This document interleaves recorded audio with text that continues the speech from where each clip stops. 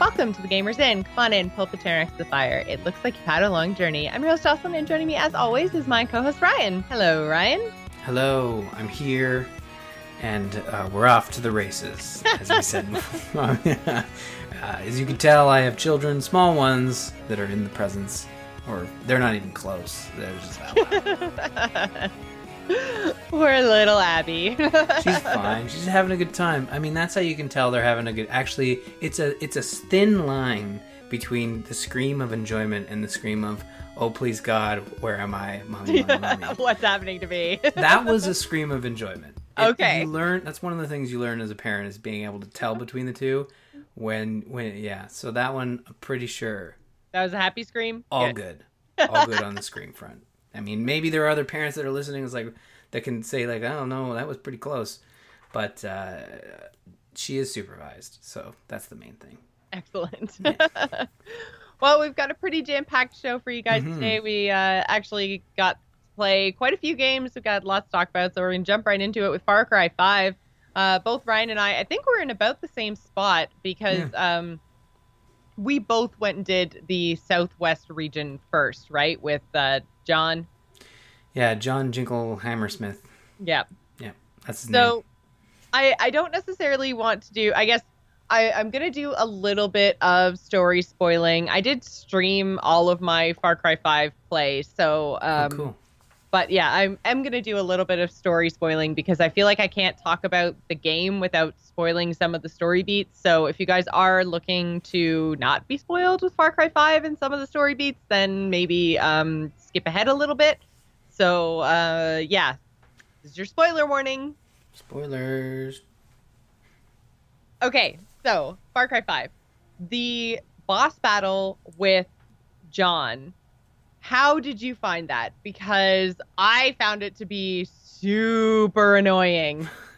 It was certainly cumbersome in that I believe he gets in a plane. Yes, he and does. This is what I'm talking about, the aerial combat. Oh man. Aerial combat's never good. And... No, this felt to me super bad. So I know I asked you what your experience was like, and then I'm just totally going to tell you. No, I want to hear. Your experience sounds like it'll be similar, but a little different depending. Like, I'm imagining if you found it very frustrating, you didn't do what I did, which was kind of cheat the system. Yeah, no, I definitely didn't cheat the system. What happened for me was I progressed the quest to the point that he got in the plane and he ran away.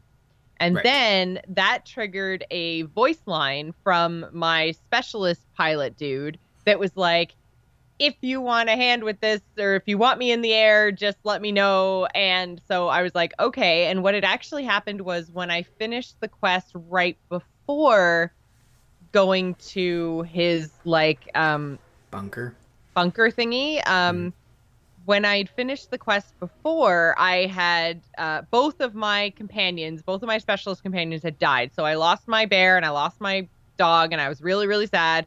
And there's a respawn timer on them, which is quite long. I think it's 15 or 20 minutes on the bear.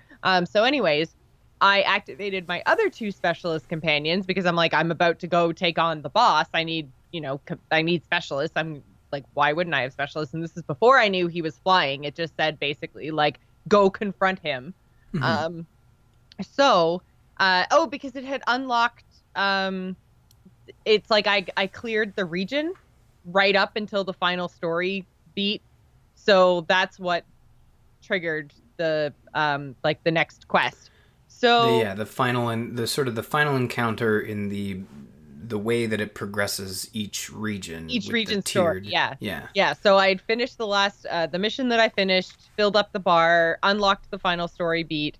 So I activated my other two companions to go do the final story beat because I'm I don't want to kill 20 minutes while I wait for my bear and my dog to respawn. The dog respawn is much shorter, but I was I don't want to wait that long, so I'm just going to activate them. Well, I activated them and both of them died instantly. I do not know why. So then that activated the spawn timer on those two specialists. So I was okay, well, I have to wait anyways. So I drove from where I had been down to where the next story mission was happening. And that's the point when he jumps in the plane and then the voice, come talk to me voice line is triggered. And so I well, the first time I tried, I just got into the plane that was right there to start chasing him right away.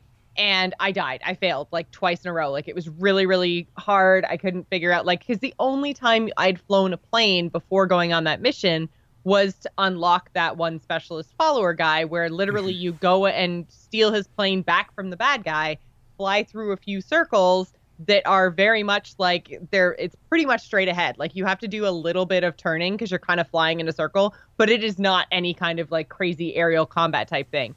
And then all of a sudden they're like, okay, jump in a plane and do a boss fight. I'm like, what? Yeah, they don't really sort of ease you into flying a plane, because even with that mission where you the mission where you unlock the flying guy,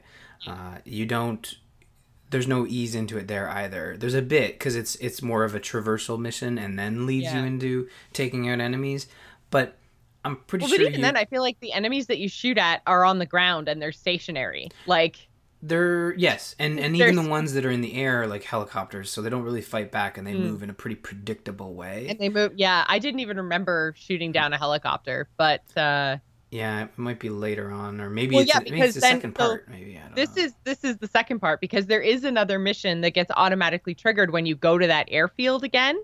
And I hadn't gone back to that airfield. So that was my next problem with the boss battle so I tried it either once or twice. I can't remember, but I got my ass kicked anyways. It might have even been more than that, because then I tried to figure out what I was supposed to do with this guy in the voice line. So I looked on my map. I didn't have anywhere on the map that was like Jim Bob's location. I can't remember his name. That is his name, yeah. Is it? I don't know. So I didn't have anything on my map like flagging me, telling me that I should go there. So I went back to his airfield to be like, maybe he's over here. And he wasn't over there. And then so I was like, well, I guess I just am on my own for this. So I can't figure out what I'm doing wrong. No one because I was streaming at the time, no one could tell me what the problem was or give me any hints or anything like that. Then no one could figure it out. So I was like, okay, fine. So I jumped in his plane instead of going all the way back to the enemy airfield. And that automatically triggered another quest that overrode my boss battle. So then it wouldn't let me switch back to the boss battle. It wouldn't let me do anything else. I had to go kill these convoys because I guess it was a timed mission or something. And then killing the convoys was killing things on the ground and a couple of helicopters. And that kind of like there was like many stages of that. And the whole time the boss battle music is going. And I'm just like, okay, if this was actually happening, this boss dude would be way far gone. Yeah, and that's he would have totally escaped. He doesn't really. I didn't see it, and and when I played it, I was struggling. I wasn't struggling. Like I got to the point where you clear his ranch. Yeah. And he gets in a plane, he takes off, and it's like, okay, we got to take off. And it wasn't really clear as to what I needed to do. I knew I needed to get up in the air. Yeah. But it sounded like my fly dude was going to swoop down and I was going to get in his plane to shoot. That's what I thought was happening, is that the AI was going to. The other thing I tried to do is I tried to get in the gunner seat.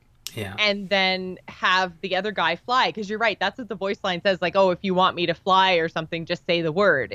And so I was like, okay. And I was like, how do I tell him to get in and fly for me? Because I would much rather just sit here and gun while the AI takes care of moving the plane. Because, oh my God, maneuvering the plane was just so difficult in the context of the boss battle, right? Yeah, the boss is a little more has a better maneuverability than you do. So it feels like if you miss your run and then he gets around on you, you're taking hits pretty quick. And that happened to me where my plane caught on fire and I had to vacate the premises and parachute down. And that's when I thought, oh, great, I'm screwed. But what happened was I think I got him down just enough that my fly guy, who was up in the air picking away at him, ended up getting him down. So I think I got lucky in that my fly guy was able to do a bulk of the boss damage. And then that triggered sort of go to the bunker where he landed and take everybody out, essentially, outside the bunker. So. Yeah, so then I guess, so that bunker mission is where I stopped playing because I got so frustrated I had to stop streaming. So literally I ended up basically the way that I solved the problem was I had to wait for my randomly got killed for no reason specialist fly guy to come off of cooldown Then I was able to summon him as an ally again, and then we were both flying. So then at least it like I had the ally in the air, and I swear he did all the damage. I think I might have hit the boss with one bullet. Not even with one run, but like with one bullet of my run. It was so frustrating. And then so the boss guy, plane exploded. He parachuted out. Then I had to go down to the ground and then actually kill him. So I did that and got the cutscene. And then you steal the key from him to go to unlock the bunker to get your friend back. Yeah. So then my next set of glitches was the first time that I went to the bunker, there were like 3 to 4 dudes that spawned outside. So I killed those 3 to 4 dudes. Then I started going down the stairs. And as soon as I got into the first room of the bunker, it was like everyone who was supposed to spawn spawned. So I was in a room with like 25 guys and I died like right away. So then I was like, okay, so I guess I need to be more careful when I'm going down the stairs. So then I went back to the bunker again, and it's like all of the guys from downstairs were now outside, and they like spawned again, like instantly. Yeah. So I was like, okay. And then so I, tried to kill them, and I think I came up against like 2 super heavy armored dudes. And ended up, like I fought for a couple minutes, but I ended up dying. And I was like, okay, I thought there were going to be 4 guys in that room. There were like 20 guys in that room. So I need to be more careful when I'm approaching the outside. So then I did it again. And then I was approaching the compound and I was hiding behind a truck. And then all of a sudden the truck exploded because there was a dude that spawned on the roof who hadn't been there previously with a rocket launcher. And then I was just like, table flip. I'm freaking done. Like I'm not playing this game. I'm done. It's over. I can't, and I haven't gone back to it. It was just like the spawns at that bunker for me were super glitchy, like so bad. I can't make a strategy because the spawns are different every time. No, I think I felt that I had a similar issue where the first time I did it, I went into the downstairs and I got overwhelmed and got killed. And then when I respawned, it felt like you said, like everybody had respawned, including like the story guys who I had killed to get the cutscene of John dying. Spoiler alert. I mean, it's a game with guns. It's a game with guns and bosses. Of course, you're gonna have to kill them. Yeah. He dies in a very like Assassin's Creed. I'm gonna tell you everything before I die. And then you have mortally wounded me. I'm gonna tell you my whole plan, and then. Yeah, that was my dying face. Yeah, he just kind of gives up and rolls over, and I think that the characters are interesting, but if each boss battle is going to amount to this large firefight, and then and then not a confession, but just like a monologue, and then death, if they're all like that, that's a little hokey, but whatever. I think that that's besides the point. It's a game about shooting things in a big open world. So if the boss battle climax isn't the be all end all, it's not the end of the world. And I know people in the Discord have said like, oh, the ending's a bit, shit. And it's like, whatever, I'm not there yet and I'm enjoying the journey.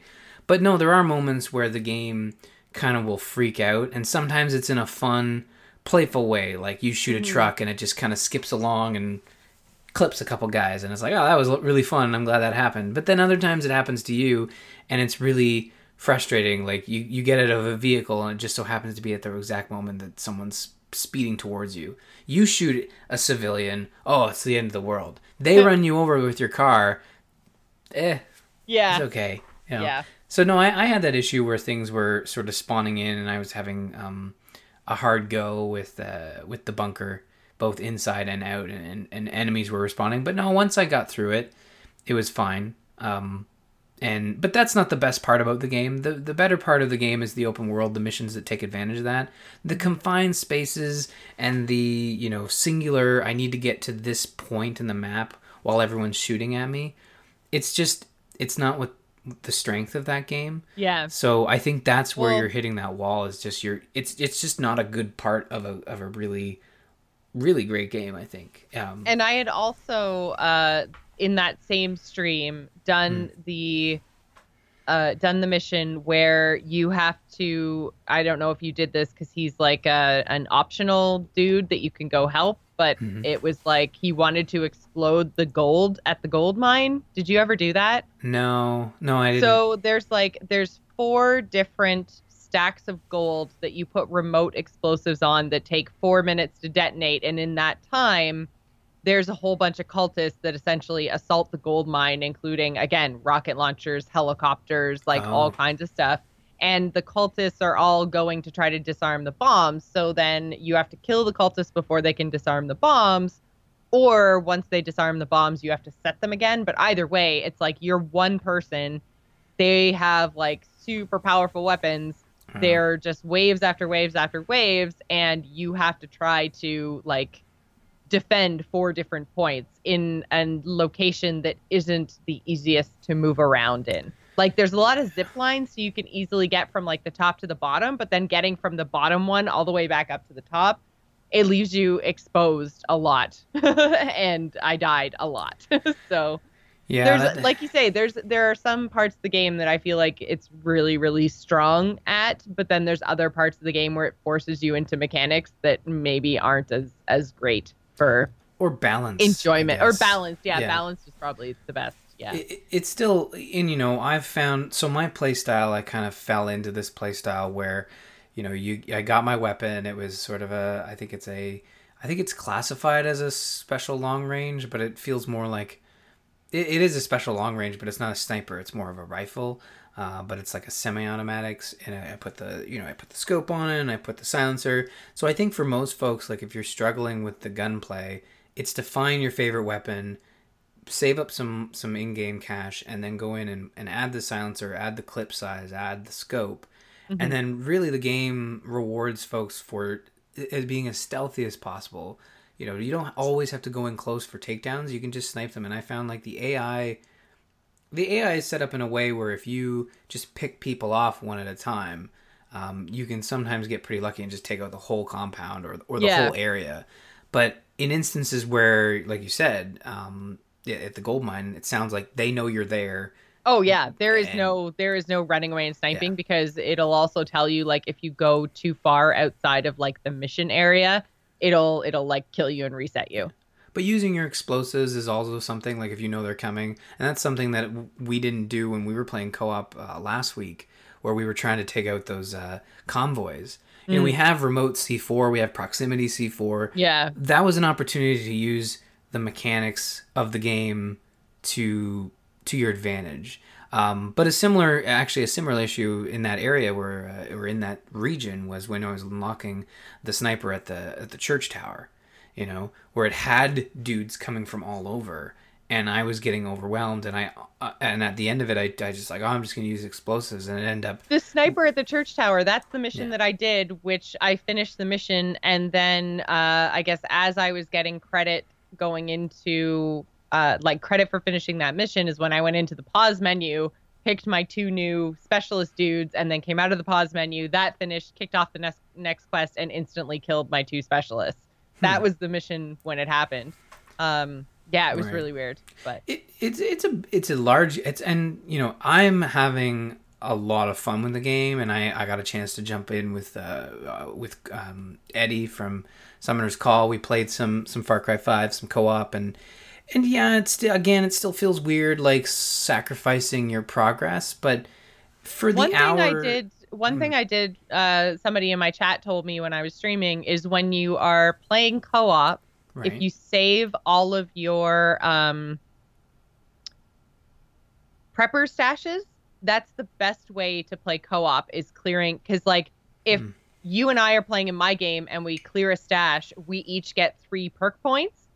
And then if we went out of my game and went back into your game and cleared the same stash, we would get 3 perk points each. And those carry through. So apparently if you want to play co-op, it's better to save up your stashes, because then you're essentially getting like double the perks for playing with the friends. So that's like the best way to use your time if you want to co-op, because the stashes also don't really usually have that much story to them. It's usually just a puzzle of how to get into them, and then that's it. So yeah, there's stuff in there that's fun, and I was just having a good time touring around and doing stuff.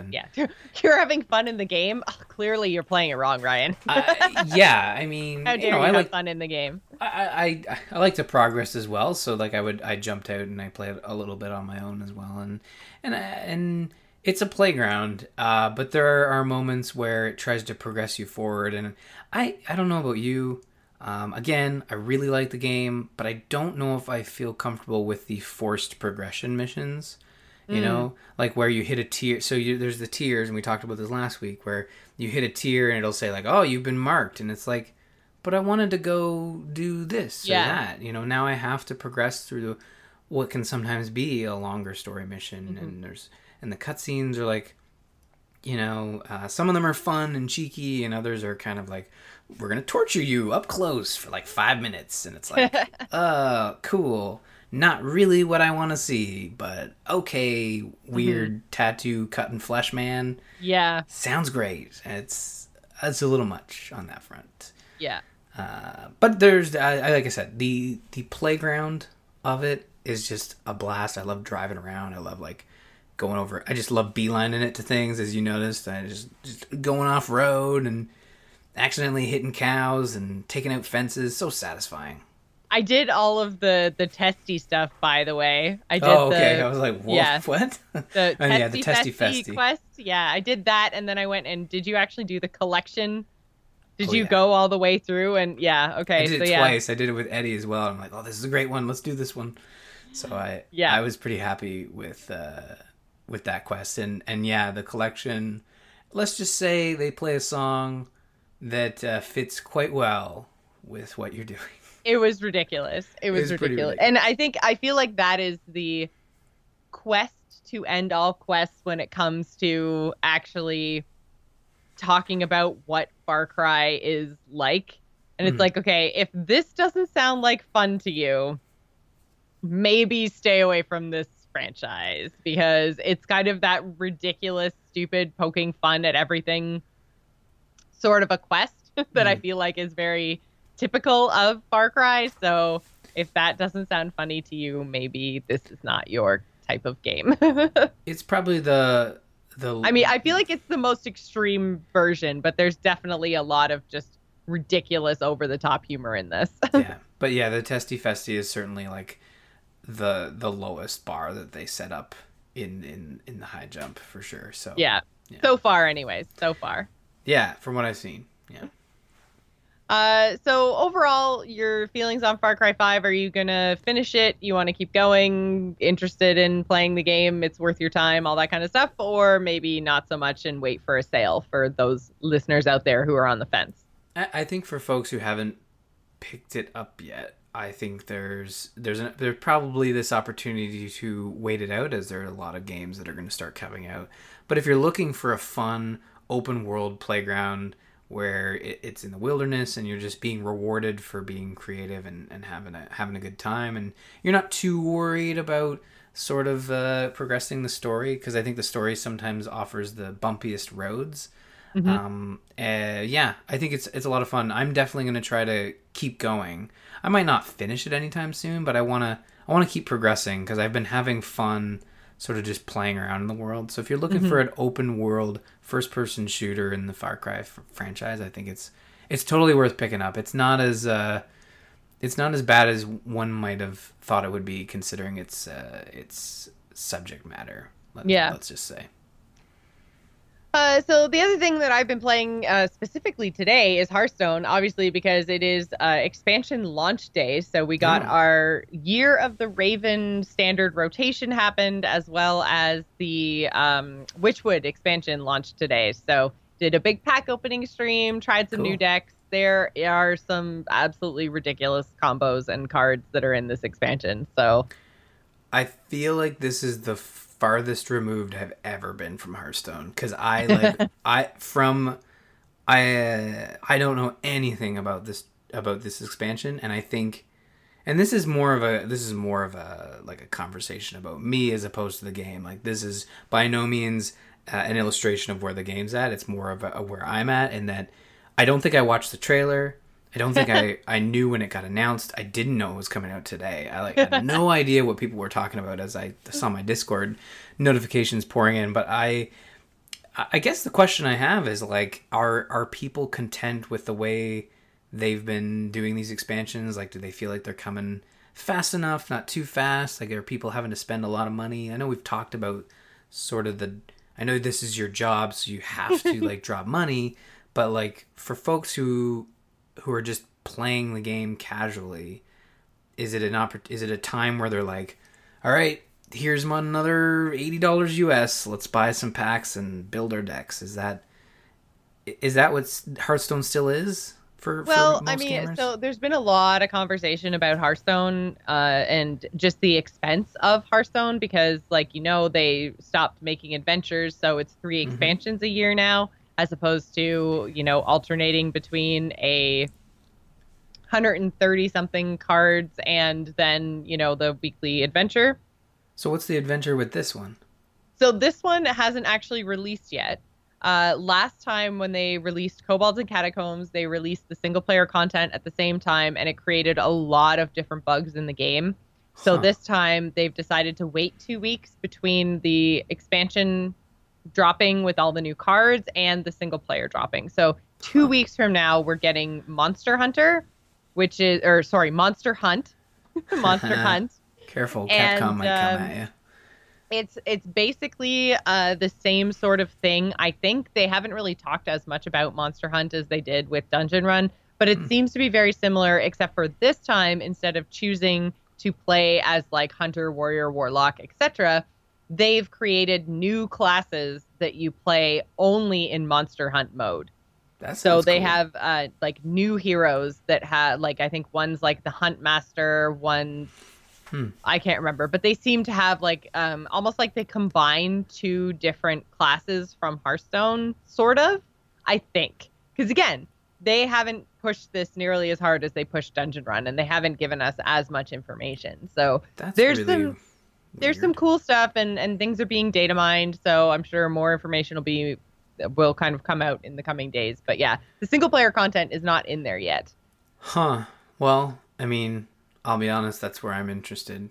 But, yes, I mean, I knew that. That's why, like, I didn't expect you to be in playing Hearthstone today at all. But yeah, I will 2 weeks. So yeah, no, I'll check that out. That's perfect timing. That's like right around God of War and Labo and all that fun stuff. So there's no competition whatsoever. But yeah, and the other thing is. The other thing is with Hearthstone and the 3 expansions a year and the standard rotation and the cost is that the single player content doesn't have any rewards tied to it. So where you could go, yes, you can play the single player mode for free, and it doesn't rely on your collection at all. It also doesn't reward anything. So again, this comes down to the fun in video games, right? Like, if it's a fun mode for you and it's free, then huzzah. But a lot of people are like, if I'm spending time playing Hearthstone, I want to be growing my collection. Even playing Arena, which does cost money, but even playing Arena gives me rewards to help build my collection. So it feels bad to play a game mode to not build your collection in Hearthstone. Yeah, and I mean, we'll probably talk about this again in 2 weeks when we've had a chance to try the single player. But I feel, and this may be naive, Ryan, but I feel like it's very un-Blizzard-like to do something like that and create this mode that is just exists to sort of check a box, as opposed to offer like a value to their player, like to reward players for being, that's what free to play games are all about. It's about rewarding your players. I love that you're saying this, because I feel like the Hearthstone spoiled little brat child who's like, "Where's my presents?" But it's so good to hear you say this, because I just assume that because I'm in the game and playing all the time that I want to like min max on my time in Hearthstone. And the developers have basically said they wanted to put a mode in that people played for fun. Fun was the reward. Sure. And that's like, they didn't want anyone to feel like it was like the best way to get cards, so they had to play it. They wanted people to play it because they wanted to play it. And I was like, well, But I'm having the opposite reaction. I want to play it, but I'm not going to play it because I don't get rewarded for it. So I'm never going to play that content. Well, so yeah, the reason it's good to hear you kind of coming down on the side of, wait, I don't get anything. Why don't I get anything? This game is free to play. Well, even in other Blizzard games like Heroes of the Storm, the brawls were added as like, it's for fun, but if you play twice and you get a loot box. You don't have to win, and that's so minimal. That is checking a box of like, it's fun, checkbox, and it doesn't count towards anything, but also will give you a loot box, so at least you played it twice. And that's also a great way to guarantee your player base is going to check something out more than, well, they're just going to check it out. Because I don't know how many times I would ignore a brawl that doesn't sound interesting if there were no rewards. And the reason I think I'm more vocal about this is, having played Fire Emblem Heroes for the last year and a bit and doing Summoner's Call weekly, there was we're going to talk about it this Saturday, but there's a big update that got launched, a huge, they did a presentation of like, here's all the stuff coming, new modes, new this, new that. Whenever they introduce something new, they know that they have to have rewards there, even though they're charging you for the orbs and stuff. And they've been very good at listening. And I think there's one thing Blizzard just really fails at is listening and acting. Like, they listen, but they kind of like, they do just enough to say that they're listening. To say they're listening? Yeah. It's almost like they only, I don't know, it's hard, but I can't think of an example. I don't play a lot of Blizzard games anymore, but from what I've seen, they don't really truly listen like other free-to-play games do.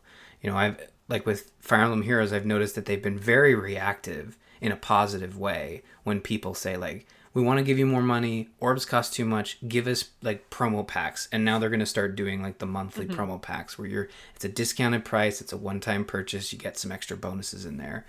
And Hearthstone has listened slightly in that they have upped the rewards. So basically what they did is they increased the amount of gold you get from quests while simultaneously decreasing the thing you have to do to complete the quest. So quests are now more rewarding. However, you still only get one quest per day.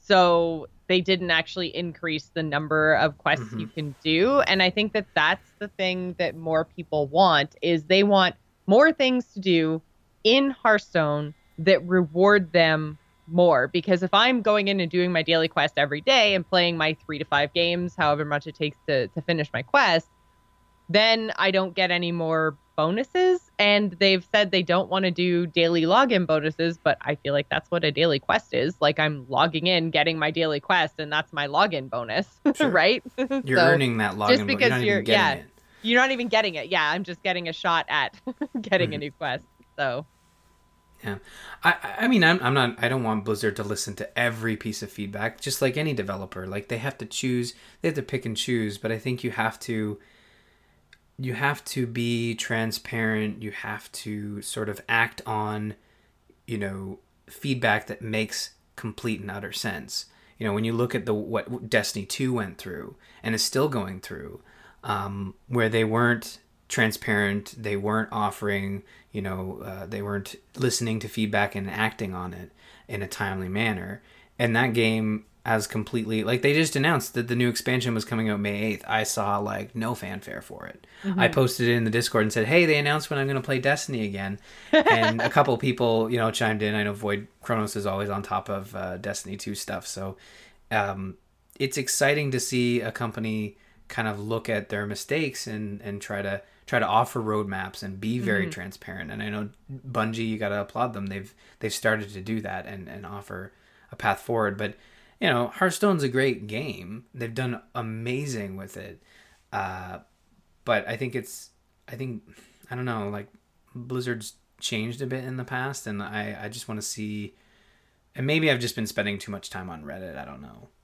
Because people, I guess, have been all over Blizzard on Reddit, especially in the Heroes side of things that I've heard. But no, I think it's great. I find it super weird that they haven't really talked much about the single player, and maybe they're just making they're just giving it room to breathe on its own. But the way they handled Dungeon Run was complete opposite. So yeah, well, I think they're gonna let the expansion be the expansion, and then start hyping Monster Hunt, because they've got 2 weeks now. Cool. So I think that's all it is that it was a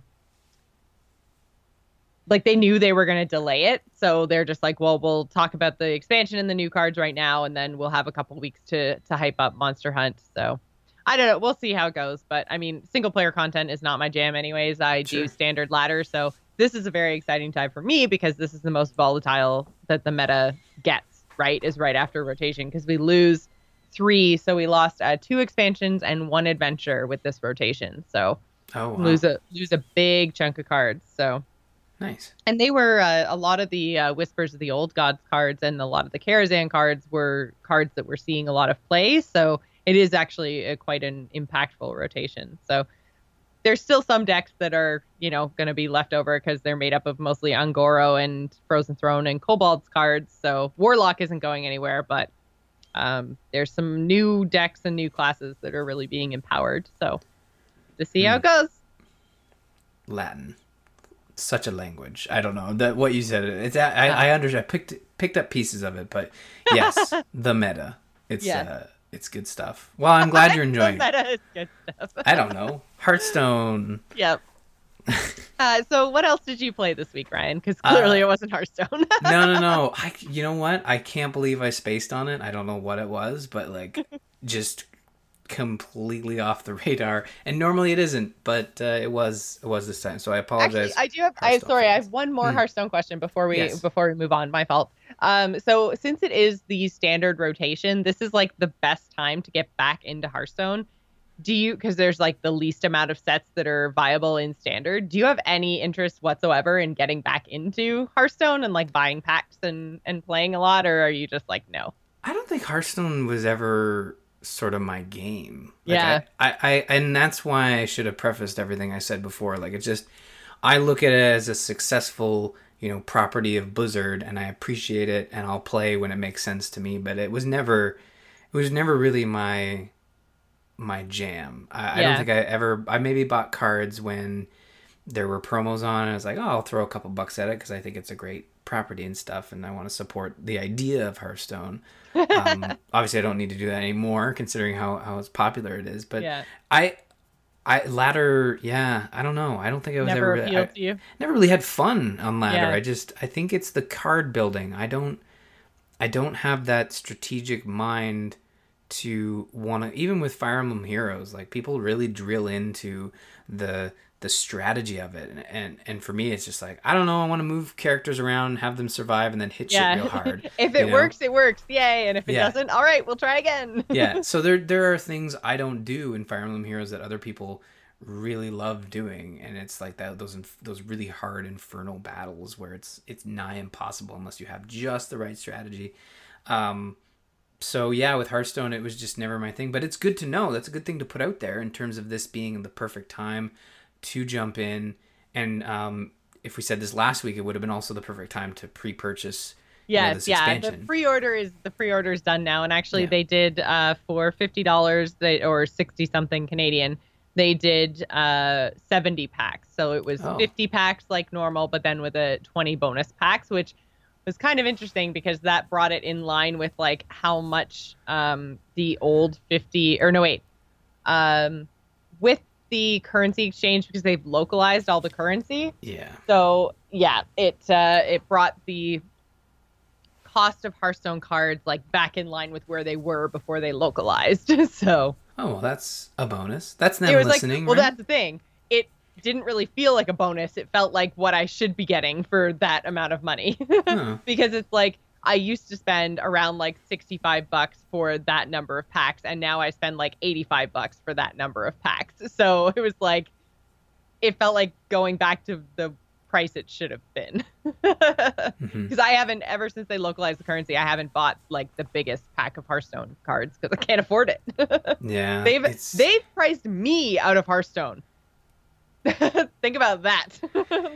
Hearthstone's my job, and I can't afford to play Hearthstone like that anymore. So Well, I find most of the free-to-play stuff across all games is priced just out of reach to make it an impulse buy, and I find it's the same thing. And again, we'll talk about it this weekend on Summoner's Call, but like, I don't buy orbs, which is the equivalent of buying cards. You know, right. I just free-to-play grind. I get what I get, and I'm happy, and I'll throw money at it when it makes sense, but I'm not buying like the standard orb offer, because it's like a full summon is 20 orbs, so 20 orbs cost you like 20 some dollars Canadian. Wow. For 140 orbs, which is best value, it's like $110. Yes. And it is incredibly easy if you're doing a banner where there's a 3% chance you're going to get your hero you want. You can blow through 140 orbs pretty quickly. So I have made a pact never to even start purchasing, because right, because once you start, it's really hard to stop. yeah. So, and you know, for people who do purchase orbs, or purchase cards or whatever, like, more power to you. Maybe for some folks that's the only game you play, but this is, you know, there is no one game that I play, so I have to be careful with what I indulge in. Yeah. So sorry. So you did play something else this week. Why don't you tell everybody about it? I did. Yeah, I checked out Masters of Anima, which is this new... Which is one letter away from ew. Oh, right. I never even thought about that. And now I can't When you stop. put this in the notes, I was like, okay. I should have accidentally put Anima, and then you could have been... it's like, whoa. Did Ryan like copy paste wrong from his incognito tab? Like, what's going on? And then I would have just copy pasted it into the overlay, because I'm like, well, if Ryan played it, gotta talk about mastering the Anima. It's like a teleprompter. Well, I mean, simulation games are all the rage, right? So what? I'm pretty sure you would have asked me, because you would have been like, that's a typo. Is this really a thing, Ryan? Screwing with me. But no, great. Sorry. You've ruined it. Poor people who made this game. Masters of Anima, like mana. I don't know. Anyways, it's a game in the style of Pikmin, where you have an army of folks that you can summon. So you're actually summoning these guardians of specific elements and powers. Okay. So you play a Master of Anima. I don't know his name. His name was Otto. He had a British accent. It was kind of cool. I think it was British. Anyways, he's on a quest to become this Master of Anima, and then all of a sudden something bad happens, as it does.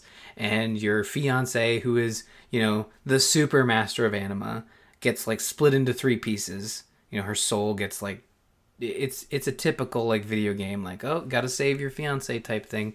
So that's a little, you know, whatever. But as you go through the game, you start to unlock these new powers of summoning. So basically, you start off the game with the ability to summon sword and shield guys. And those sword and shield guys are your melee combat type folks. And you can order them around, and there's some mechanics to kind of shift them on the battlefield out of danger. There's some, you know, action mechanics where you're buffing them by using your Anima. You have a pool of, I'm just going to call it mana.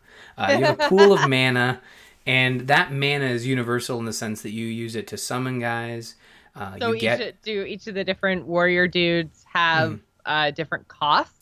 No, each grouping. So when you spend 1 mana orb or Anima orb, you summon 4 sword guys or 4 archer guys. And then you get into, as far as I got, there was sword and shield, there was archer, then there was these like support dudes where they siphoned Anima from your enemies. And that's where you start to get, when you have the archers and the, I don't know what they're called, we'll call them just Anima suckers. Okay. And you in combat, you would have to move them around out of danger. And I think that's where the game started to hit a wall for me. I was really enjoying it at the beginning as you were, you know, progressing through the story, and there were puzzles involved where you're like having to think like, okay, how do I move this piece of this puzzle across the map to be able to traverse and pick up certain things, basically solve puzzles. And you're doing it by commanding your dudes around to interact with the environment. which was a lot of fun. I love those puzzles in this game. They're probably the highlight of the game. However, that's a third of the game, and what I feel like is the 2/3 of the game, which is the combat. And the combat can be frustrating. You're playing with so I'm playing with a controller as it recommends, and early on in the game, the combat's fun because you feel like you're in control of your dudes. You're ordering them around, and they're listening to you, and they're throwing enemies at you that you can kind of just micromanage very little and come out of the battle unscathed, or at least win without feeling like you've hit a wall. But then I started to come across these bosses, and I did stream this where I was playing, and I kept hitting this wall where I didn't follow the strategy that unveiled itself. When I didn't follow the strategy, I would hit this wall where I just had no anima left, and I wouldn't be able to progress. So I had to basically kill myself to actually progress. So there's no rubber banding mechanic where as soon as you run out of anima and all your dudes die, you're basically wasted. So then do you just have to sit there and like wait for the fight to resolve, like wait for them to come and kill you? Basically, yeah. And it had so there is no twice. Like reset, like whoops, I made a mistake. There's probably a reset option, but I mean, I didn't see it, and I'm always wary about restarting from checkpoint. I'm always worried that it's gonna take you like farther before the boss. Yeah, way further back than you realize. Yeah. Checkpoint design is like this thing that a lot of games don't do right. So I often don't want to like, what do they call it in Heroes, where you face check a bush. I really don't want to do that with the checkpoint system, like at a boss, just to see if it's been designed properly. But yeah, I probably could have just reset the checkpoint. But it is really frustrating when, so this boss I was doing, and basically it's kind of like WoW in the sense that you have to micromanage your units. So in Warcraft you have aggro. So in this there's aggro, where if I took my sword and shield guys off the boss, he would start targeting my ranged units. Okay. Which in theory sounds pretty plausible. That would happen. You know, you kind of... Yeah. So, and it's makes like sense. Pikmin, where when you hit your whistle button and call everyone back, that's where he started to react and target my ranged dudes. And when he killed my archers and my anima suckers, it caused issues for my army. Basically my supply ran dry, and I had to kind of restart the mode. But when I did figure it out, it didn't make me as excited as I thought I would. Like, you know, when they say, oh, that's the beauty of Dark Souls, when you accomplish something, you feel this immense, you know, like, oh, right, sense of accomplishment. Sense of accomplishment. In this, I was like, that was just frustrating. And I do not want to fight a boss like that ever again. And the game, rather than sprinkling in more puzzles for optional content and unlocking collectibles and stuff, it sprinkles in harder combat areas. And that to me is like, no, that's not your strength here. I get it, wanting to put in extra combat, but your strength was the puzzles. That was where I was having the most fun, like the traversal puzzles and stuff, and having to micromanage. Oh, I needed. So eventually, I found like these buff dudes. So you'd spend 1 point of anima to summon one big dude, and that one big dude, or two big dudes, would be used to like lift up these covers. And when you lift up the covers, the wind that would kill you gets blocked. And that was really interesting and challenging, but when timed right, was actually felt like a sense of accomplishment. But the combat just feels like one wrong move and you got to start over, and it's pretty grindy in that it felt like there was maybe a few phases too many. And this is just like about just under halfway through the game, I would suspect. But yeah, like, it's a fun little game if you like Pikmin or Overlord, which is another game of that vein. Like, it's solidly built. It's just know that there's a strong focus on combat, and if you aren't into sort of the cumbersome sub-RTS genre that is Pikmin, this isn't StarCraft, where you can micromanage all your dudes. I didn't play with a keyboard and mouse, but if it strongly recommends you play with a controller, I usually take that as the developers created this game with a controller in mind. Mouse and keyboard isn't going to help you. If anything, it's going to hinder you. It doesn't seem like, yeah, you're right. I don't think there's no like mouse point control. Or well, I shouldn't say that. You use the thumbstick to kind of move your cursor and direct your units, and you can like kind of paint your units, your cursor to kind of select a subgrouping. But it always felt like the enemies were once just quicker than I could react to that stuff. But no, I enjoyed like the first little bit, but as long as you know there's like a strong focus on combat, and if you're really into the Pikmin games, certainly check it out, add it to your wish list. Like, just, it's worth taking a peek at if you've ever enjoyed Pikmin or Overlord, because we just don't get enough of those games, and this is straight up one of those games. So if you're looking for something like that, I think it's worth taking a peek at for sure. Awesome. We have a patron ad this week from Simon, who says Weekly News Desk is a podcast all about the geek news this week. They have been on a bit of a hiatus, so stay tuned. They are coming back. You can join your two knucklehead hosts, Andrew and Simon, as they keep you informed on movies, TV, video games, and books. So you can find them on iTunes or at weeklynews.com. We have a Patreon over at patreon.com/thegamersin. Game night is actually going to be moved this month. Ryan is going to be away next week, so instead of the 19th, we will be playing games on the 26th. The best way to make sure that you can both vote and join us for game night is to become a patron and then join us in our Discord, bit.ly/TGI Discord, where you have access to special channels in there to let us know what you guys want us to play, and then you get priority access when it comes to actually playing with us on game night. The other thing is, too, guys, we give priority access to patrons, but we also do play with people who aren't patrons. We just make sure that we get the patrons in first if they want to play. So if you do want to play with us on game night, it is not patron exclusive. It's just patron priority, put it that way. So if you guys have been staying away from game night because of that, do know that you guys are welcome to come and play with us on game night. So again, that will be on April 26th, not the 19th, because Ryan's going to be away. So make sure you guys tune in for that 2 weeks from tonight. Yes. That brings us to our news segment. We have two pieces of news for you guys tonight. First of all, we're going to talk about Steam bringing new features to the platform, which basically kills Steam Spy. So Ryan, tell me what Steam Spy is, because this is not something that I've ever used.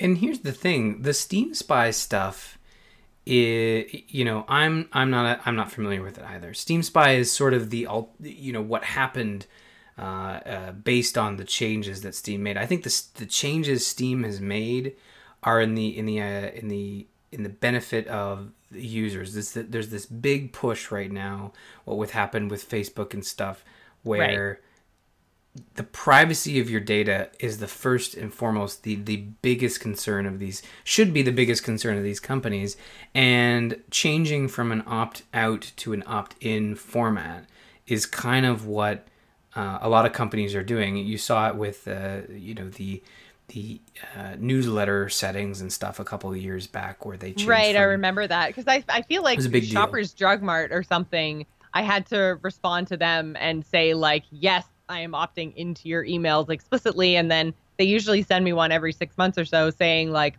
we're going to have to stop emailing you if you don't, like, interact with our links or something like that. Like, there are a lot of anti-spam rules now, at least in Canada. I don't know if that is the same in the States, but anyways, yeah. So I remember the whole, like, you have to keep opting into, like, especially email mailing lists. So yeah, like I've never used Steam Spy, but I think it's a way. My understanding is that it would be a way for developers to look at. I don't want to guess because I don't know. I think it used data that it definitely uses data that they've shut off. So basically what happens is this update through Steam is going to hide your game list by default. It's going to switch everybody to have their game list hidden from public So view. That would be not only games that you've purchased, but also hours played, I would think? I would think so, yeah. I think that would all fall in line. And maybe, and I don't know if this affects, like, your friends. Like, can I still see what Jocelyn's played? Can she see what I've played? And we've had people in the Discord. I would think if you have a public profile, then I would think that all that information, that would be like me opting in, I would think. Yeah. Like opting into sharing my data. If my profile's public, then sure. See how that's the thing. They've created all, so basically how it breaks down is you can have your basic details, and it'll tell you like a summary, like your basic details, public. My profile, you can set it to public or private.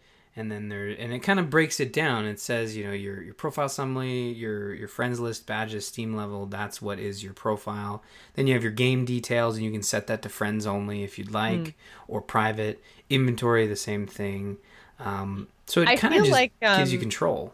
Yeah, and I feel like that's a really good thing, because I know people who play like super competitive online games, and this kind of almost even leads into our next topic of the week this week, but I know that in things like CSGO and other online games, I'm sure PUBG is the same way, like you can basically, if you go to a player's profile, you can see like hours played, and that can become a point of harassment of being like, oh, we don't want you on our team, or lol, this person is, you know, paired with us and only has, you know, 10 hours played or whatever. So, I mean, being able to kind of lock down your hours played, I think is kind of an interesting privacy anti-harassment policy. And I kind of like that, because it gives you the option of whether you want to show off the fact that you have 5,000 hours in CSGO or hide the fact that you've got 50, you know?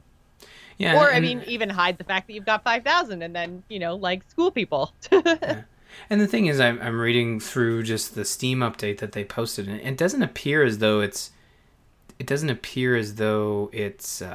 to just take effect automatically. I think you have to change these settings yourself. But now you have the option, I guess. Or... You do have the option, and maybe it's killed the API that Steam Spy was using. To me, the Steam Spy thing is secondary. I know it's important to a lot of folks, but to me, the interesting news is these companies, you know, like Valve, and probably many as we move forward, thanks to what happened with Facebook, where they're going to start saying like, no, like privacy is our main concern. We're going to make sure that you have the control that you want, you know? Yeah. So if I want to say like, I want people to be able to see what games I've played and what games I own, but I don't want them to see the hours I've played. I have that option now. And I think those settings are important for the user experience to be able to tailor it to what they want. And even to say like, you know, Steam's a very large platform, and you know, I'm not speaking for myself. I mean, my profile is public, so you can see exactly what I played. But there are a lot of games on Steam, and some folks may just want to be like, I don't want people knowing what I'm playing. Yeah. So like that's an option for you now, if you so choose. You can check my profile. I have nothing to hide. I do a podcast about playing games, so I kind of like, if I'm playing games, I'm talking about them. But these options are interesting, and it'll be interesting to see where this goes, because I feel like this is the first of many as we move forward. I think it's always a good thing to put control of user data into the hands of the users. Like, it's my information. I should be able to choose who can see it when. So the more kind of policies we see going down this road, I think the better it is for the consumer. So yeah, and the Steam Spy stuff is like the publicly available user data. Like, developers still have access their to own data. Tools. Yeah, not even their own tools, but like Valve tools. Oh yeah, no, that's what I meant. Like, there are developer tools available for them to get information. So so the people who really need that really information need it can get it. Yeah, are getting it. I assume. I'm not a developer, but I mean, Valve has made a lot of money from Steam and keeping developers happy. You know, there's not a lot of competition, but I think those tools do exist. They have to, I would imagine. Yeah. Our second piece of news tonight was a stream that happened. It's a new service, a stream that happened tonight that was live a couple of hours ago. So we're going to talk about this. Before we get too far into it, I just want to kind of like disclaimer all of this conversation by saying I'm actually part of the Twitch team that was founded by the now spokesperson for this new tool. So not that I'm not really biased in any way, shape, or form, but I just want everyone to know that there is that relationship. I think she's pretty awesome.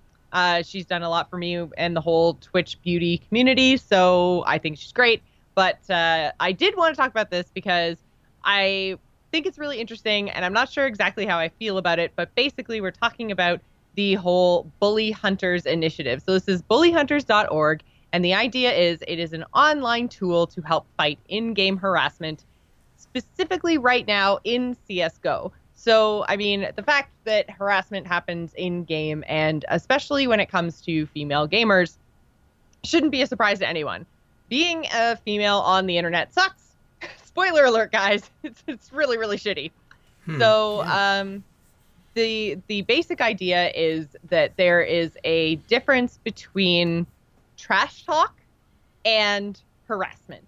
And that, you know, like there are a whole bunch of different ways to be harassed. This Bully Hunters initiative is basically targeting all harassment. So female gamers tend to be targeted and harassed more than male gamers, but that doesn't mean it's an exclusive like women versus men type of a problem.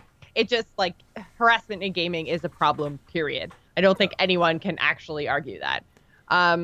So this initiative is basically taking that idea and saying, look, we've been dealing with harassment in the game industry, and we've been told to deal with it the same way for years, which is essentially ignore it, mute it, block it, whatever. But, you know, don't feed the trolls. And that advice obviously is not working, because even if they're screaming into the void, someone is hearing it because it's not going away. So basically the idea of Bully Hunters is they've created a tool that lets you sign up either as a hunter or someone who needs help. And the idea is you go to the website, you say, I'm being harassed in my game. And then you get assigned a hunter who then adds you as a friend on Steam and joins your game. You single out a player who's harassing you, and then the hunter will go and own them, basically, kill them. And I think what's kind of key to this is put the message in chat saying, like, harassment is not a game, bullyhunters.org. Like, spread the word. Don't just come in, kill them, and leave. Like, there's a message. There's a message. Exactly. Yeah. There is a message. So, I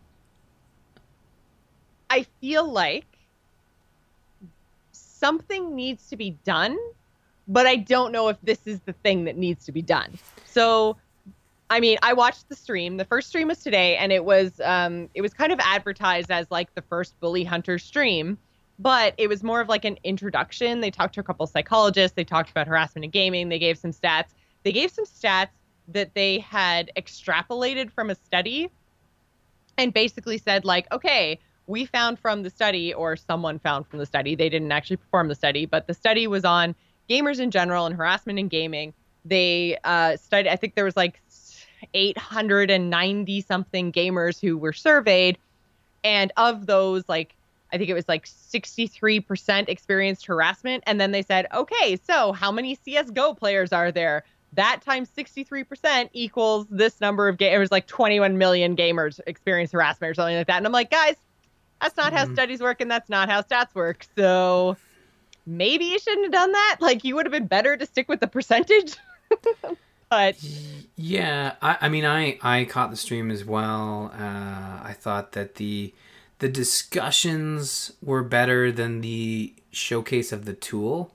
Yeah. The tool to me is, you know, you could have, and I want to be careful because as a male gamer, as someone who doesn't experience the same type of harassment, and I agree, there's a problem. There's a real issue with video games that didn't exist when we were kids, because there just wasn't that connectivity. You were playing single player games. You were playing with my brother's an asshole, but he's not going to threaten to kill me. Well, okay, he's not going to threaten to do the bad things that are being used as examples in their Bully Hunter videos, or even in the example, which I thought was going to feel really really scripted, but it kind of came off as real to me.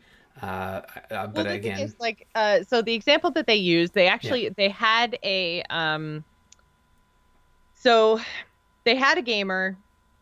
They said she's experienced, like, the whole thing felt very, very scripted to me, and this is the thing they're getting raked over the coals for as well, because it did feel very, very scripted.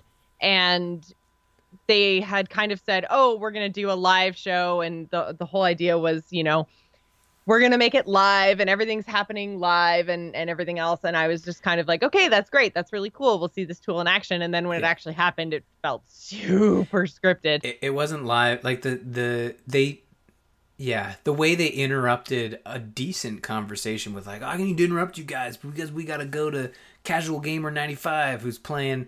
Like, what did they called her something? I think they called her, a casual gamer or a light. I don't know. They used a word that I was like, really? Like you're even labeling people. Yeah. It's, I applaud the effort. And again, like I was going to say, like, remove the tool from this entire conversation. Keep bullyhunters.org. I think it's a cool name. The marketing that you've got set up is kind of neat. Stick with it. But like the tool to sort of set up these, where you're better off is spreading the message that this is a problem and working with developers to really punish people who are going to be doing this right, because they see all the logs, No, and you're totally right. And I think this should be a more of a call to action for developers than anything else, because when it comes to harassment in games, developers suck. They don't do anything. And that's terrible. I think the biggest problem is that when I, as a gamer, report harassment, I don't feel like my voice is heard, like they're going to do anything, like that person's going to get banned. Like it doesn't, like, they're not doing enough. And that's really frustrating as a gamer. And I think that's what this kind of grew out of, is the idea that, like, look, for years we've been doing the mutes and the blocks and the don't put me on a team with this person and, report, toxic.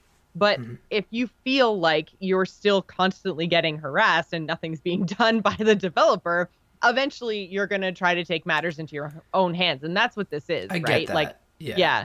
I understand that frustration. But for me, it's like, if it should be on the developers. You're 100% right about that. We talked about something a couple weeks ago, was like the Developer Free Play Alliance or something like that, which sounds like something they're looking to do. But in my mind, if someone's an asshole and they continue to be and I'm not talking about someone who says like, oh, you suck, you're Hanzo main, you're terrible, learn to play, like that is not what that is harassment. But to mute that person and say like, maybe they're having a bad day, maybe they're just a dick, but they're not being totally toxic. Like, you're right, there are layers, but like the bannable offenses are the examples that they used in and there are a lot of bannable offenses that people report. I'm sure we've all experienced them, and Blizzard developers see that it's not private. They can pull up your chat logs. If you're talking in voice chat, like they probably have programs where they can see that traffic. You agree to a terms of service when you launch a game that basically says, nothing you do on our platform is invisible from Blizzard. So like, have a system. Don't put them in like a bad person pool. That's just that's not helpful either. Like, remove their access to the paid product because they didn't follow the terms. Like, I'm a good person. I'm not an asshole when I play video games with people. Like, sure, I might get salty. Sure, I might, complain. I definitely get salty. Yeah, but like, you don't get to the point where you're like really tearing someone apart. They might mute you. They might do something like that. You might poke fun of them, but like, you're not getting to the point where nobody in that game believes that you should be banned for what you said. But there are people that should be banned for what they say. Or even just say, like, you've lost access for 30 days. That is enough to deter people. 30 days without playing your favorite game. Like, look at Fortnite Battle Royale. Like, they can see your IP. They can look at all that stuff. If they, like, hard ban you for 30 days, and that's the only game you play, you might think twice about the way you act going back into that game. Well, and again, and you're right. This comes down to developers taking action, and they're not right now. And I mean, a lot of people have said like, oh, there's no such thing as harassment in games. It's all trash talk. It's on the internet. So therefore harassment can't actually, or sexual harassment can't actually exist because this is a virtual space. That's bull poop. guys. That's bull poop.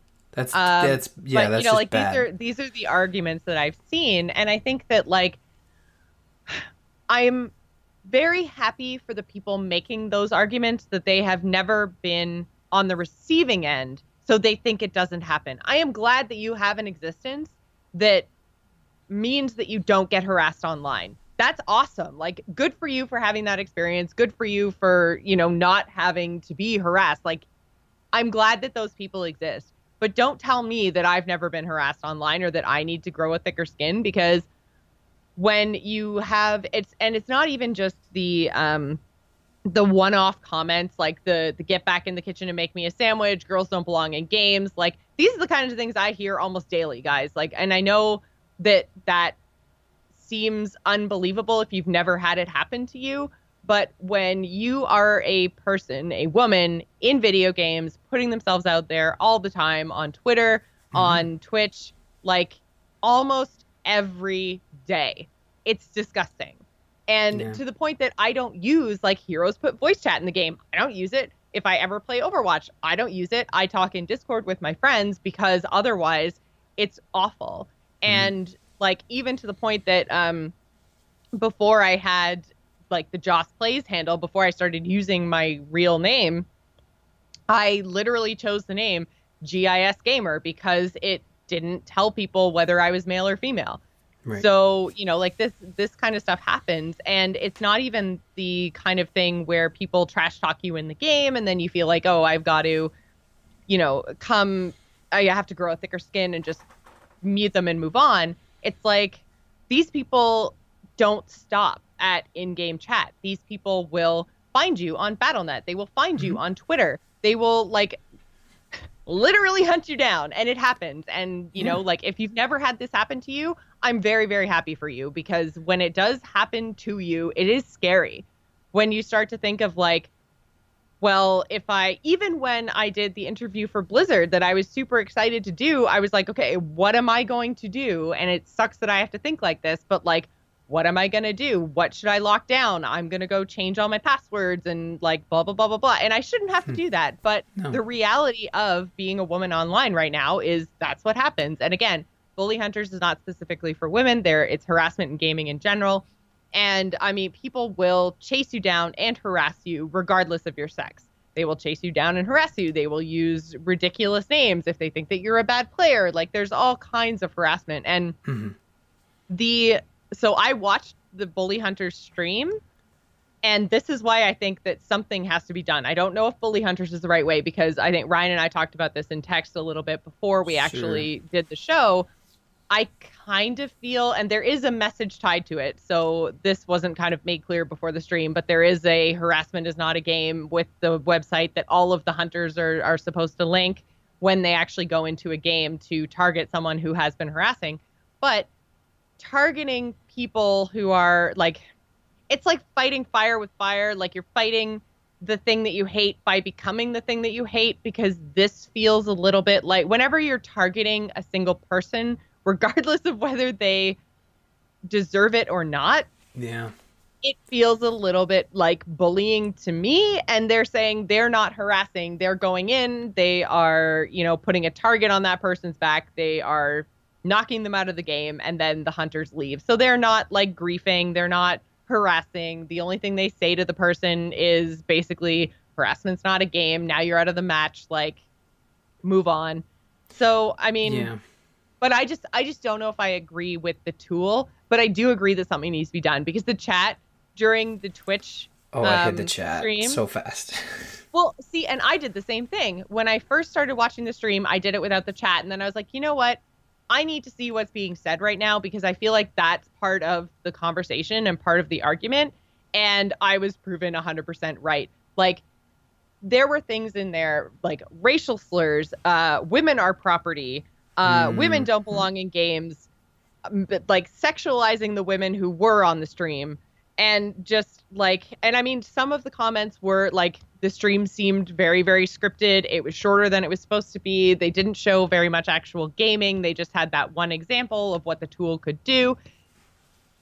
And like, so I understand there are criticisms of the stream, and I think there's criticisms of everything, but between the Twitch chat and then the Bully Hunters hashtag on Twitter, it's disgusting, guys. Like, it's actually disgusting. And anyone who says to me that sexual harassment or harassment in general doesn't happen in gaming, like, that stream chat and that Twitter hashtag are all the proof that I'm ever going to need that something needs to be done and attitudes need to be changed. And I think just confronting bullying and harassment when you see it by saying, hey, that's not cool, you shouldn't do that, like, and then mute the person, sure. But I think that we, in general, need to do more confronting and less ignoring. Well, that's like I mean, I'm no psychologist or expert at all in this specific field, but like when dealing with a bully, when you're in a place of authority, you don't belittle the bully. Yeah. You say, look, do you realize how hurtful that is? Like, that's like intervention 101. Like, you get both parties there. It's like, look, like, this is not cool. Like, what you're doing, and maybe you don't have both parties. Again, not an expert, but you would say, like, it's not cool to do that. It's not acceptable. It's not right. Acceptable. Yeah. And I think that's the message that needs to be heard, because it's not even 100% about, it's not about the bully.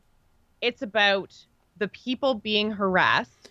It's about the other people who aren't saying anything. So let's take Heroes as an example. Sure. And I'm not throwing Blizzard under the bus in any way, shape, or form. I'm just thinking of a game that I play. That has had random people, that has multiple people on a team, right? So let's say you've got one harasser and one harassee. That means there's 3 other people who can either read or hear that chat that's going on between the harasser and the harassee. That's 3 people who could stand up for the harassee, stand up for the person being harassed, or 3 people who could potentially be seeing this behavior and thinking, well, maybe he's having a bad day, but maybe next time I'm having a bad day, I should go and be a jerk, and I should use all of this kind of language. And one of those 3 people who's being quiet could potentially be an impressionable 12-year-old. Like, what do we want to teach these people? How do we want people who are being harassed? How do we want them to feel? Do we want them to feel unheard, or do we want them to feel supported? And I think all it takes is one of those 3 people to say, hey, dude, that's not okay. You shouldn't talk to people like that. There are actually other people on the other side of the screen. Even just that kind of messaging can make me feel supported if I'm being harassed, and can make other people feel like it's okay to speak up, and that other people who aren't actively participating in this back and forth can then also feel like, oh, maybe next time I should stand up too, and I should say this isn't okay, or oh, it's not okay to act like this, so I'm going to either stay quiet or next time support somebody. Like, but basically, like, moving people away from those kind of actions are the things that we should be doing. And I think that's the kind of action that we should take. Sure. And I think that that's more like, that's a better call to action to me than just like having a tool to go and kill somebody in a video game. Yeah. I don't necessarily think that that's the way to go about it. I think having people stand up and say, stop the harassment, whatever form it takes. Again, I don't think that this is a feminine, like, women issue at all. I think this is a gamer issue, period. Like, I might experience it more because I have a bit more of a target on my back because I have a feminine voice, like, or a feminine avatar or whatever. Like, so I might be targeted more often, but that doesn't mean that men don't get targeted. Like, harassment is a problem, period. And I think that I think it should be a call to action more than being bullies themselves. I agree. Like, watching this stream, like, they had their messages down. They were talking about the issue. They addressed it from a standpoint, a general, like, you're right. It's an attitude problem with a specific subset of gamers. And you're right. There's always going to be those outliers where they don't fit into this specific crowd. But I think where, we talk about where developers come in, we can also talk about where the folks like that started Bully Hunters, or even ourselves, or any type of podcaster that does positive video game content, where we can spread that message and say, like, look, like, it's not cool to harass other people, and the best way to combat it is to tell your favorite developer, like, look, you need to take this seriously, and also to tell people when you notice it, you know, when you see something, say something, like, say something back to them and say, like, look, this is not cool. And I've done that in Heroes where someone's like losing their mind, and I stop playing because it bothers me so much, and I stop and I say, like, do you really feel what you're typing is actually helping the game? Like, if you just I know you're angry, we're losing, you're playing Nova, you're not getting the kills you want, you know, boo-hoo, you're not having fun. But what you should do is you should just put your blinders on, find a focus point, and get through the match. You don't need to tear everybody apart. And it takes me minutes to write that message, and my character's standing behind a wall, and I'm not positively impacting the game, but I'm taking time out of this game that we're losing to tell someone to stop being an asshole. Yeah. Well, and I think, and again, like, it comes down to, it's not just like trash talk. Like, what we're talking about when we're talking about harassment is not like get good. That's not harassment. What is harassment is go kill yourself, like uninstall, like just even uninstall, I think would be kind of on the kind of threshold of acceptable. Air quotes. It's all stupid, though. It's really all like, well, I know it is all stupid, but I think that there is definitely a line that you cross where you go from trash talking into harassment. Like, trash talking is basically saying I'm better than you. Harassment is saying there is something wrong with you because of X, Y, and Z. And that's the difference. And I think that a lot of people don't see the difference, and they think that all things that fall under what I would say is harassment is trash talk. And that's not, like, there are things that are acceptable to say in, like, as a joke, as trash talk, and things that are not. Like, I'm gonna hunt you down and rape you is not acceptable, guys. Like, how do I even have to say this? Like, you shouldn't. You shouldn't have to say it. It probably felt incredibly awkward and weird to even say it out loud, because it's not something a normal human being says. It's not. You know? And the fact, you know, and I think it goes back to, like, it's an attitude problem, and that what needs to happen is people with authority. So, like, we talked about the developers, we talk about people that have a platform, like ourselves, like the folks who started Bully Hunters, but also, you know, parents and parental figures and guardians. Like, those folks come in a way, and I'm not, like, gonna blame the parents here, so before you rush to your keyboards, but when you look at how people, you know, when you look at bullying in schools, just on the playgrounds, you have that parent that says, oh, well, not my Billy, you know, he would never do that, you know, just denying the fact that their kid would even do something like that. But owning up to it, like, for example, I'll just use myself as an example with my kids. Like, I know when Caden and Abigail get older and they become gamers, they're gonna learn how to act with people, and those kids are gonna come up in a world where the internet existed before they were born, and we will hopefully have, like, some social norms set out where it's like, this is how you act on the internet. You wouldn't do this in real life, because the internet is the same thing, you know? Yeah, these are real people. The line between like the internet world and the real world just doesn't really exist anymore. And there are some people out there, like, not everybody's as tech savvy as the next kid, and when you have these children growing up in and I've seen it, you know, with family members and stuff, where their parents aren't as tech savvy as the kids, and they don't know kind of what's going on. So it's important to know what's going on with these people. So if you have an influence over someone, like, if you, like, I've known people who act like that in games, and I say to them, it's like, you really feel like what you're doing is kind of, like, productive? Like, how is this fun? You know, and you're just tearing people apart. Like, is that where you get your fun, or are you getting the fun from the game? So I think there's a lot of people that play a role, and it's not one specific person that's at fault. It's not just the developers. It's not just the parents. It's not just, you know, society. It's kind of like a mix of everything. And I think you're right. The best way to fix it is a strong message, And that's what we've seen with the latest movements. Like they start from a catalyst, but it's the message that I think really helps, fix or at least bring light to these dark issues. And when you look at harassment in games, you're right. Like the reason it hasn't been taken seriously is because there's enough people saying that it's not a problem. Yeah. But it is, clearly, very clearly, as you saw in Twitch chat. Like most people just like myself, just I'm not even going to bother looking at Twitch chat because I know it's going to be a mess. And that's another thing on Twitch. Like they've been working towards fixing it.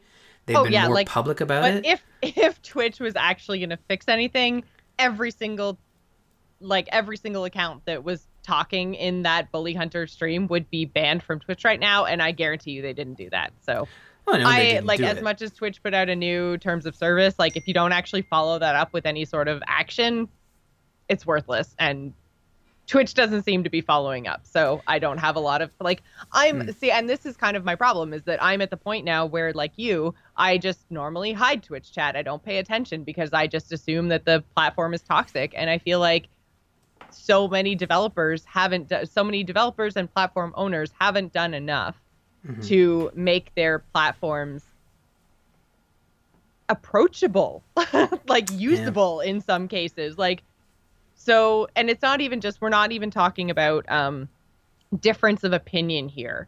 Like we are talking about straight up sexist, racist, disgusting, inhuman comments that shouldn't be read or seen or heard ever.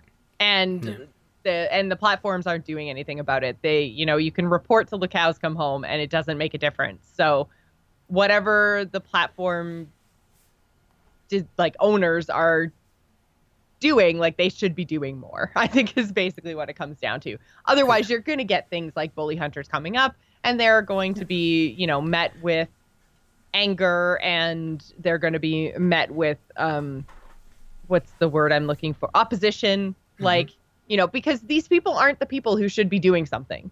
But they have. They feel like they have to. They feel like they have to, and that's the part. Because again, it's something needs to be done, and the wrong things are going to be done if you just leave it in the hands of the general population, right? So they're your games, they're your platforms. Take control, developers. I think that's what it comes down to, because some of us don't feel safe, and it's not a my feelings are hurt kind of safe. It's I actually worry if people can find my my IP address and then somehow find my house kind of not safe.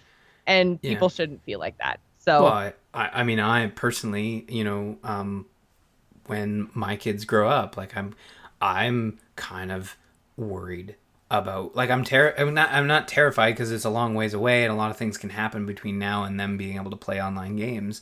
But when they do get to the age where they're playing those games, what's the landscape going to look like? Am I going to want them playing Smite 3? Am I going to want them playing Heroes of the Storm? Well, probably still be Heroes of the Storm, but I remember how absolutely terrified I was the first time, because not the only time, but the first time someone was actually able to target me and take down my internet. What? I was terrified because something people can do. Well, yeah, people can find out your information and target you and DDoS you. Oh my.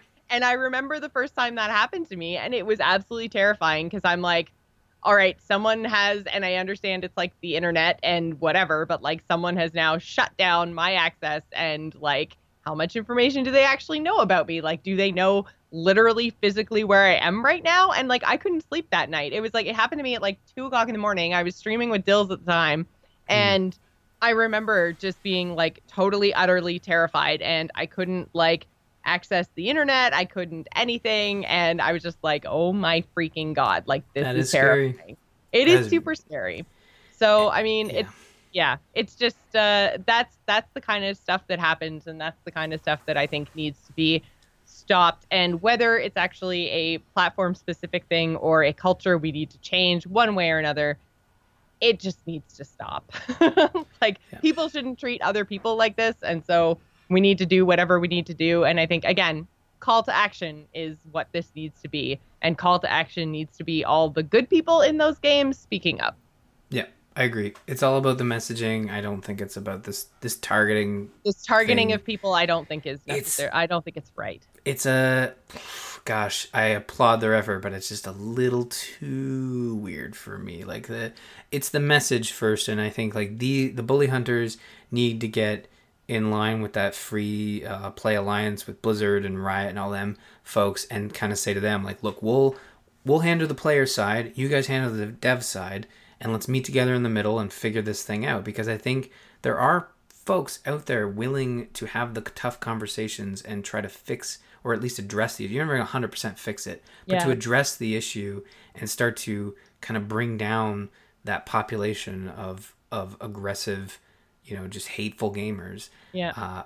I think there's a path forward, and I think seeing these two initiatives pop up so closely is no coincidence. Yeah. So I think it's both the developers and the gamers that are getting really frustrated with their player base, because it's a consumer-run world. So if enough gamers rise up and create enough stink and stop playing a lot of these games, which are games as service, like Overwatch, I gave them my $60.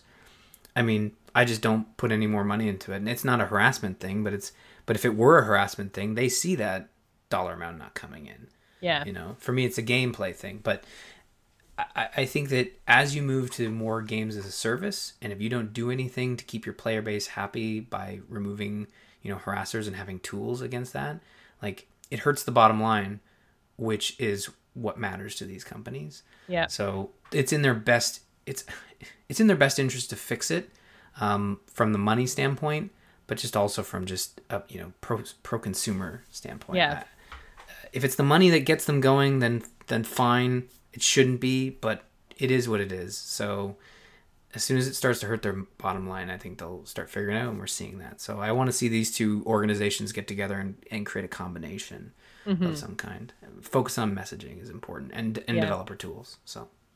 Well, and there's one other piece to this that I think is potentially a problem, and it might possibly, because I wasn't 100% up to date on what was going on with the Steam update, but the other thing is basically what the service does is it will match you up as a player with a hunter, but I'm a little bit worried because all the hunters are volunteers. Mm-hmm. And I'm a little bit worried because right now on Steam, you can go to a player's profile and see who they've played as. So basically, when you sign up to be a hunter on bullyhunters.org, you get assigned like an anonymous ID, basically. So you're like bully hunter number 625.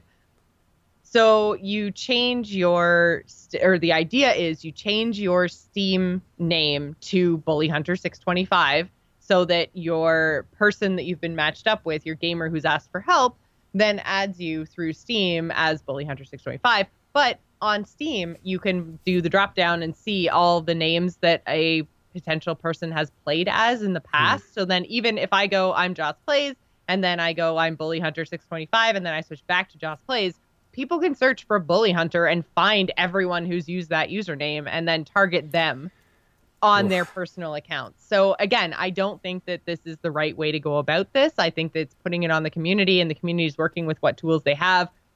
But I feel like I think they're going to have a hard time finding volunteers, because I think a lot of people are going to be targeted on their personal accounts, and nobody wants that. It'd be different if they had specific Bully Hunter accounts just with a whole bunch of one. But then again, then how do you stop people from signing in to those accounts and, like whatever? So they have to work with the developers on that side, because if you're creating specific accounts, it could be considered like account sharing. And then account sharing too. Yeah, exactly. There's all kinds. It's problematic anyways with the way that it's been implemented. So we'll have to see what happens with this. But I mean, there is a problem, period, I think. So I don't think this is the solution, but there definitely is a problem. So, wow, that went on a lot longer than I meant it to. I apologize. Well, I think it's important, and it's important. Yeah. So if you guys have stuck with us all the way to the end, thank you guys so much. It was a longer episode. Appreciate the support. That's going to do it for us tonight. You can visit us on the web at gamersinpodcast.com. You can follow us on Twitter. You can find me, Jocelyn, at Joce Plays. Ryan is at R. Murphy. And don't forget to follow the show at The Gamers In.